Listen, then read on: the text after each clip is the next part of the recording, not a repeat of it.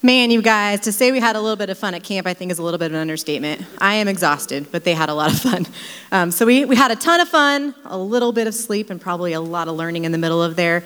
If I haven't yet had a chance to introduce myself to you, my name is Carrie Cubley, and I am our Real Life Youth Coordinator here.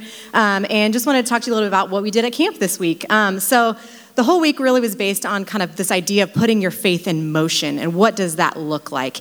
We talked a lot about worshiping God, and what does it mean to really just kind of put aside what your friends think worship means, and really just worrying about what Jesus thinks that worship means, and just focusing our hearts and putting ourselves in that posture of worship. Another thing that we talked about was checking your circles. So what does it mean to check that circle of friends that you have, right? So are those friends that you're hanging with, are they helping you grow closer to God, or are they a hurdle in your way of helping you grow closer to Him? And then the last thing that we really talked about, like I said, was that putting your faith in motion.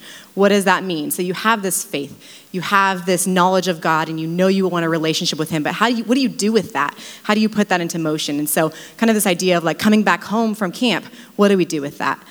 James 2:18 says this: "You have faith and I have works. Show me your faith without the works, and I will show you my faith by my works." In other words, that sounds good, right? Like, I'll take care of the faith part, you take care of the works part, but that's not at all how it works, is it? We've got to have faith and we have to have works. They both work hand in hand. And so just teaching these teenagers what that really looks like and what that means. So at this time, what I would love to do is invite Malia up on stage with me. If you guys have not yet had a chance to meet Malia, she rocks. She is awesome. This was really the first time I had the chance to hang out with her all week long. And she kind of became my little mascot, my little buddy. And we kind of just ended up sitting by each other every time that we went anywhere. So I just wanted her to share with you guys a little bit about what it means to know God, and kind of what she learned from camp, what her takeaways were, and what she came home with this week. So at camp, I learned how to put my faith in motion by helping other people grow closer to God. That's mainly what I learned. Yeah. What was one other thing that you can think of that you learned? Making sure that I'm hanging out with the right group of friends. That's right. Making sure that they're influencing you right? Everybody give it up for Malia.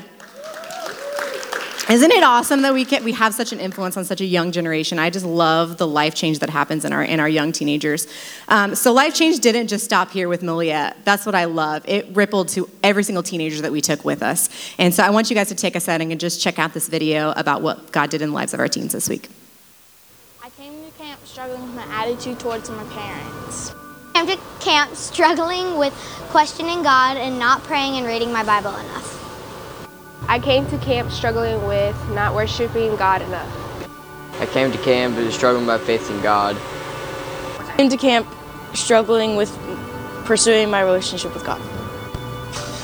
Before I went to camp, I was struggling with reading my Bible more.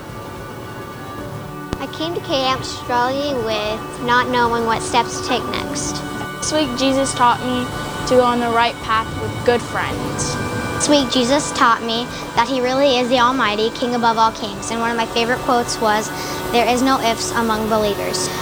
This weekend, Jesus taught me to extend my heart out to other people by teaching them on how to get closer to God. This week, Jesus taught me that I don't need to hold back in worshiping.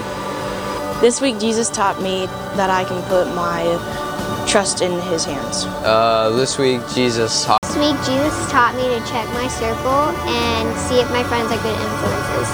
Put my faith in motion by respecting my parents. I'm going to put my faith in motion by reading my Bible every day and serving others as much as I can. I'm going to put my faith in motion by taking it to school and to my families and friends. I'm going to put my faith into motion by reading my Bible more. I'm going to put my faith in motion by reading the Bible more and trying to learn more about God, try to get closer. I will put my faith in motion from now on by thinking about my actions before I act on them. I'm going to put my faith in motion by trying to help others get closer to God. You guys, how incredible is that? Right? So we're not even just seeing these teens going to camp, but like the things that they came home with is just incredible. when we were at camp, I took some time and I texted some of the parents of these teenagers when we were there, and just I asked them for some specific, intentional ways that we could pray for their students while we were at camp. And what was really cool is, so one of the nights, all of our leaders, we just sat down and we circled up, and we prayed for God to just work in their life throughout the week, just to open up their hearts to what God was going to teach them, but also for those very specific things that their parents had said that they really wanted God to do in their lives. And by the end of the week, when we went to record these videos, what was amazing is a lot of the things that they were saying they were going to put their faith in action with were things that we were very specifically praying for during the week, and they had no idea. And I don't know about you guys, but it gives me chills to know that we serve such a God who is still answering prayers and still is so aware of the things and the needs that are in our lives and the lives of our students. I don't know if you guys just give it up for Jesus. I think that's amazing. So what if the church loved the next generation? What do you guys think that would look like? I don't know if you guys have heard the word millennials. I'm sure we've all heard the word, right? But we are now actually on the verge of this brand new generation called Generation Z. How many of you guys have heard Generation Z? Exactly. So all of you guys that thought that Generation Z wasn't a thing, or that this millennials were who we were dealing with, it's not. So what we know about this Generation Z is that only 4% of this generation claims to even have any sort of a biblical worldview at all. And this entire generation actually makes up 50% of our atheists in the United States. So they're a very skeptical, very hesitant group of people. And that's what makes up our youth group, guys. They want authenticity. They don't want all this fluff and all this crazy stuff. They just want you to have a conversation with them and for you to love them. So what would it look like if us as a church loved this next generation of youth? In Real Life Youth, we really strive to do just what I'm saying. We want to have those authentic relationships with them. We want to invite them and we want to talk to them. Like, who are you? How can we help you grow? What are you struggling with? Like, we want to meet them right in the middle of that mess. We're not worried about trying to do all these big lights because they're not impressed by that, you guys. They really aren't. Like, YouTube is something that they are all watching every day. We don't impress them. So I feel so blessed to be a part of inspiring this next generation. It's something that I absolutely love being a part of. And if any of you guys in this room have had any sort of a part in this next generation, even in our teenagers, whether you're a teacher, whether you are just a leader in our church, whether you are one of our youth leaders, whether you're just a friend of theirs, I just want to thank you guys for your generosity and for the love that you've poured into them, because it's making a difference. They just want to be known. They just want to be heard. And I think if we can bridge that gap and have conversations and really just care about these teenagers, we can really see them move further and farther for Christ than we ever could even imagine. I truly believe that. So I love working in youth ministry. I said that. But one of the other things I absolutely love is the fact that our youth ministry has the opportunity to partner with our kids ministry. And you guys know that as parents, you have these kids that grow up and they become teenagers. And guess what happens one day? They become adults. So we're trying our best to help in that process of them, moving. We actually have this next week. We're doing our promotion Sunday for our upcoming 6th graders into youth group and our little baby students. And I can say that because my daughter Aubrey is going to be one of them, and that absolutely blows my mind that she's going to be a teenager. But so I love this idea that we get to partner with our kids ministry. And if you guys haven't yet had an opportunity to meet our kids coordinator, her name is Kelly, and she is awesome. I'm just so thankful for her and for her friendship. She is one of those people that pours into me spiritually on a daily basis, and I really honestly just couldn't imagine doing life without her. She's awesome. So she's going to come now and talk a little bit about our kids ministry. Would you guys give it up for her? Love you. Good morning. I just want to thank Carrie and all of the leaders and the youth that went on our first Real Life Youth Camp. I believe it's going to be the first of many, so let's just give them a round of applause. All right. It's a tough act to follow, Miss Carrie. So I want to celebrate as well what God is doing in the life of our kids and Real Life Kids. There are so many amazing stories that have been shared with me that I want to share with you. The first story I want to share is about a very special person. Here we go. It's Rachel. She serves here as one of our police officers here at Real Life. And then this is her daughter, Brooklyn. If you haven't had the chance to meet Brooklyn, she is the one that is eager to learn. She quickly volunteers in our elementary kids class, and she loves coming here. So much that she begged her mom not to work Mother's Day so that they could attend the gathering together, which they did. The next family I want to highlight is the Anderson family. They joined us. They moved actually to Kansas City a little over a year ago. Real Life was the first church that they stepped foot in. They told me they were amazed with how welcome they felt and how amazed they were with the kids' ministry. They were even really impressed with the fact that someone had called them within the first week, which is something we routinely do, to welcome them as a family.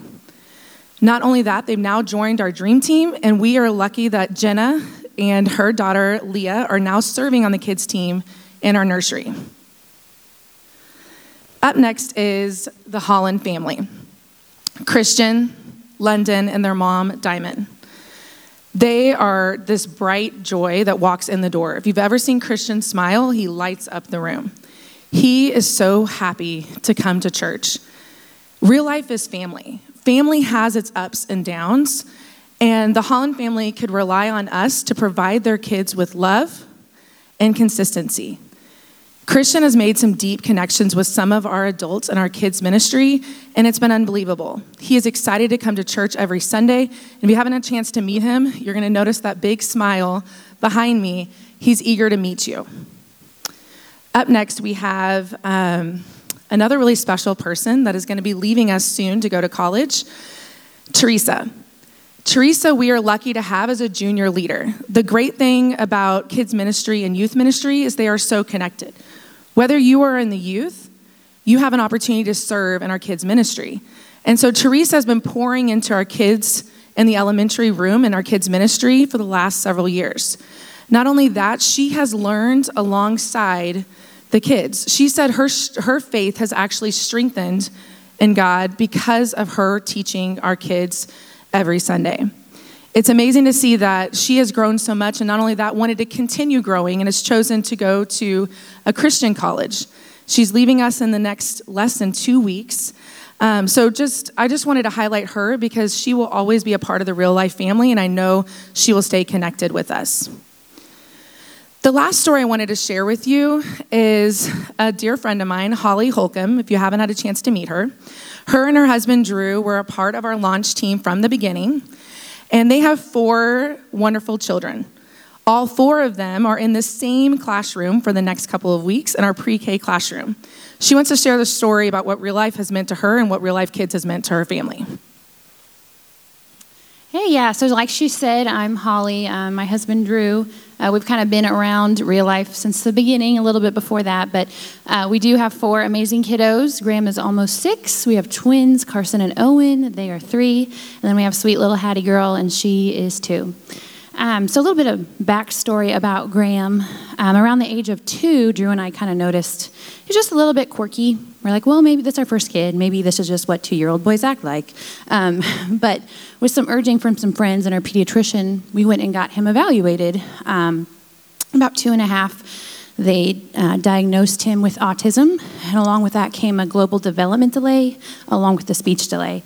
So I'll never forget the day that we heard those words. It was just like, whew. I mean, instant obstacles to overcome for him in his life at such a young age. But we just prayed incessantly. We still do for him and for all the things that are going to happen in his life and the struggles that he has. But we got him plugged into the Early Childhood Center at Raymore Elementary, at the Early Childhood Center for Ray-Pec School District. But got him in therapy, got him going. He's doing so great. But around that time, we're church shopping. So not only did we had 3 kids at that point, but we're a spectacle when we got all the kids out together in a double stroller and a 2-year-old running wild. And so church shopping was a hurdle for us. But Graham had made a really good friend in the Early Childhood Center, was so excited to go to church with him. And we were just looking forward to it. So we loaded all 3 of the kids up, and here we go. And we got everybody checked in the twins, took them to their room. We took Graham to his room.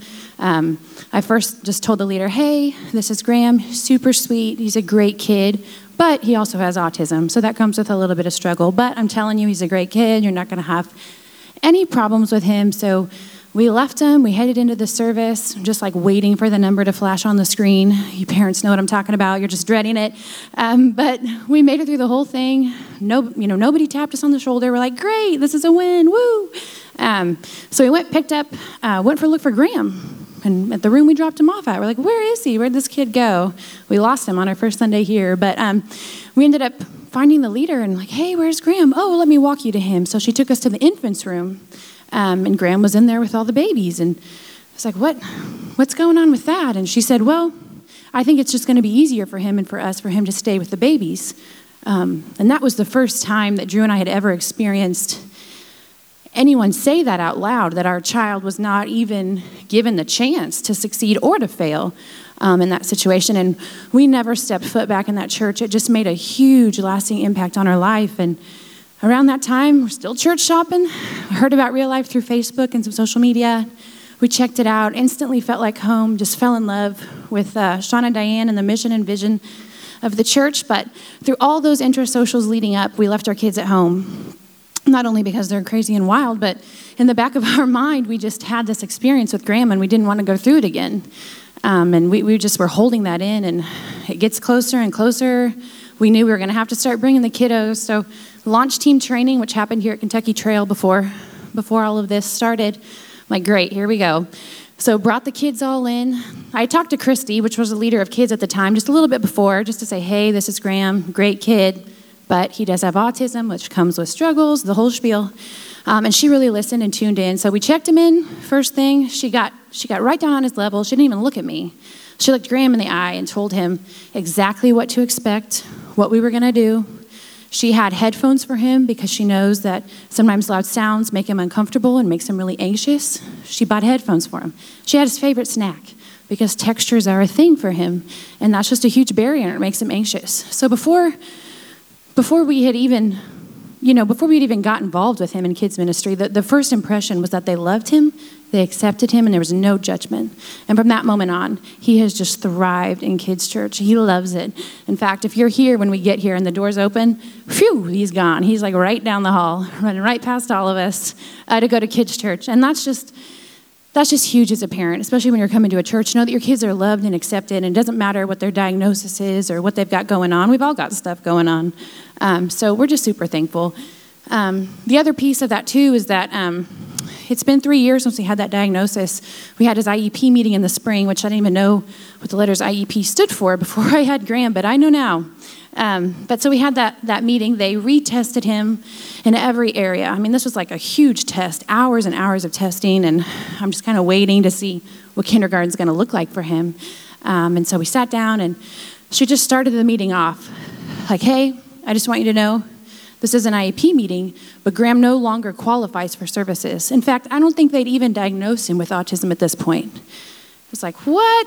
I mean, huge shocker. And that's awesome, yeah. That's not anything Drew or I did, and that's not anything his teachers did, but I truly believe that God healed him, and God has a plan for his life, and wants more for him than this diagnosis he was given at such a young age. And Graham did share with me he's really nervous to go to big kids church, as he calls it, but he's super excited and he loves it. And just from the bottom of our hearts, we're so, so, so grateful and thankful for the impact that Real Life Kids has had on his life, and we just love him so much.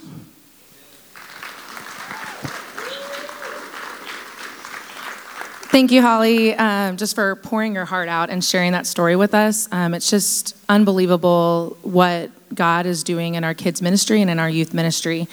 I just kind of want to leave you with some encouraging words because I feel like as an adult, sometimes I'm like, okay, well, what do I do now? How do I apply this? Okay, these are great stories. This is great information, but where do I take it? So I think kind of off of what Carrie said, we need to show our next generation how to follow Jesus. And in our elementary team last week, we were just talking about this with our kids, to be fishermen, to go out and fish for people. And that is what they have been focusing on week after week. Today, they're focusing on going out and inviting people to church, to pour into people. And I think that's an example we can follow. So Mark 1:17 says, "Come follow me," Jesus said, "and I will send you out to fish for people." So that's a verse that we went over last week with our elementary students. And I think the key part of that verse that stands out to me is Jesus said, "Come follow me." So what does that mean? That means we are going to be an example for our next generation. So 2 things that come to mind that we can do, that we can actually show through our actions how to follow Jesus and what that looks like. The first thing is we need to go out and invite people to church. Invite our next generation, neighbors, maybe your niece, your nephew, friends of friends. They need to know that we care about them, and the way that starts is by inviting them to come to church. The second thing we can do to really show what it means to follow Jesus through our actions is once they're here, connect with them. Don't be afraid of them. Talk to the kids. Ask them how they're doing. What are they learning in school? What are they interested in? What sports do they play? Take the time to connect with them because kids more than ever want to know that people care about them. Just like any of us, we want this to be our home as adults. Our kids are seeking that exact same thing. They want to feel needed, and they want to be known. So my question for you is, are you going out? Are you bringing people to church? Are you connecting with the next generation once they're here? Are you taking the time to do that? Because they need to know that we care about them. So I want to leave you with this. Why should we invest in our next generation? 2 things come to mind. The first thing is 85% of people that will trust in Jesus will do so by the age of 18. Let that sink in. 85% of the people that will come to trust in Jesus will do so by the age of 18. That should put a fire under our feet to go out and share the good news with them and to pour into them, because the majority of them are going to know Christ by the age of 18. That's pretty unbelievable. The second thing is God has chosen teenagers. We've seen this throughout the Bible. God has chosen the youth to further his cause. Think about Esther, David, Joseph, some of our disciples. God saw that they could be used. So that also means we should be investing in them. If God saw value in them, and we've seen that throughout the Bible, we should be doing the same thing. So this just tells us that the next generation is at a crucial point in their lives. They need to know that we care about them, and they also need to know that they belong here. So that's my encouragement for you today. Pastor Sean is going to close us out and kind of connect the why should we love this next generation. Come on, get up for Kelly. Man, I think it's just incredible. We have just so many people that love and serve our next generation and kids and youth. I'm proud to be part of a church that truly cares and loves the kids and the youth. Amen. And so if you serve with the kids or youth, those different departments, you stand to your feet right now. We're going to honor you. If you stand to your feet, you serve in the kids or youth department. Come on, stand up. Come on, let's give some honor today. We love you guys. Come on. You guys are making it happen. Thank you so much for all you guys do. My little boy comes home and he can quote part of the scriptures that they go over and ask him what he learns, and he tells them what they learn. And so it's just so encouraging to see that we love the next generation so well. Maybe this morning you heard the story and you can kind of relate to it. I didn't grow up in church. I didn't have any church influences growing up. I came to church the first time because I was following some girls in high school. Amen. Diane was one of those girls, right? So gotcha. All right, anyway. But man, I didn't have that influence in my life. And so for us, we're passionate about reaching the next generation. You maybe can relate to some of the stories like Teresa. You maybe relate to the story that I'm going to go further and farther and faster. Like I want my kid to do that. So maybe God's calling you just to raise your own kids at home and take the next generation, your family, to love Jesus. And so here at Real Life, we're just passionate about a few things. We're passionate about young people knowing Jesus.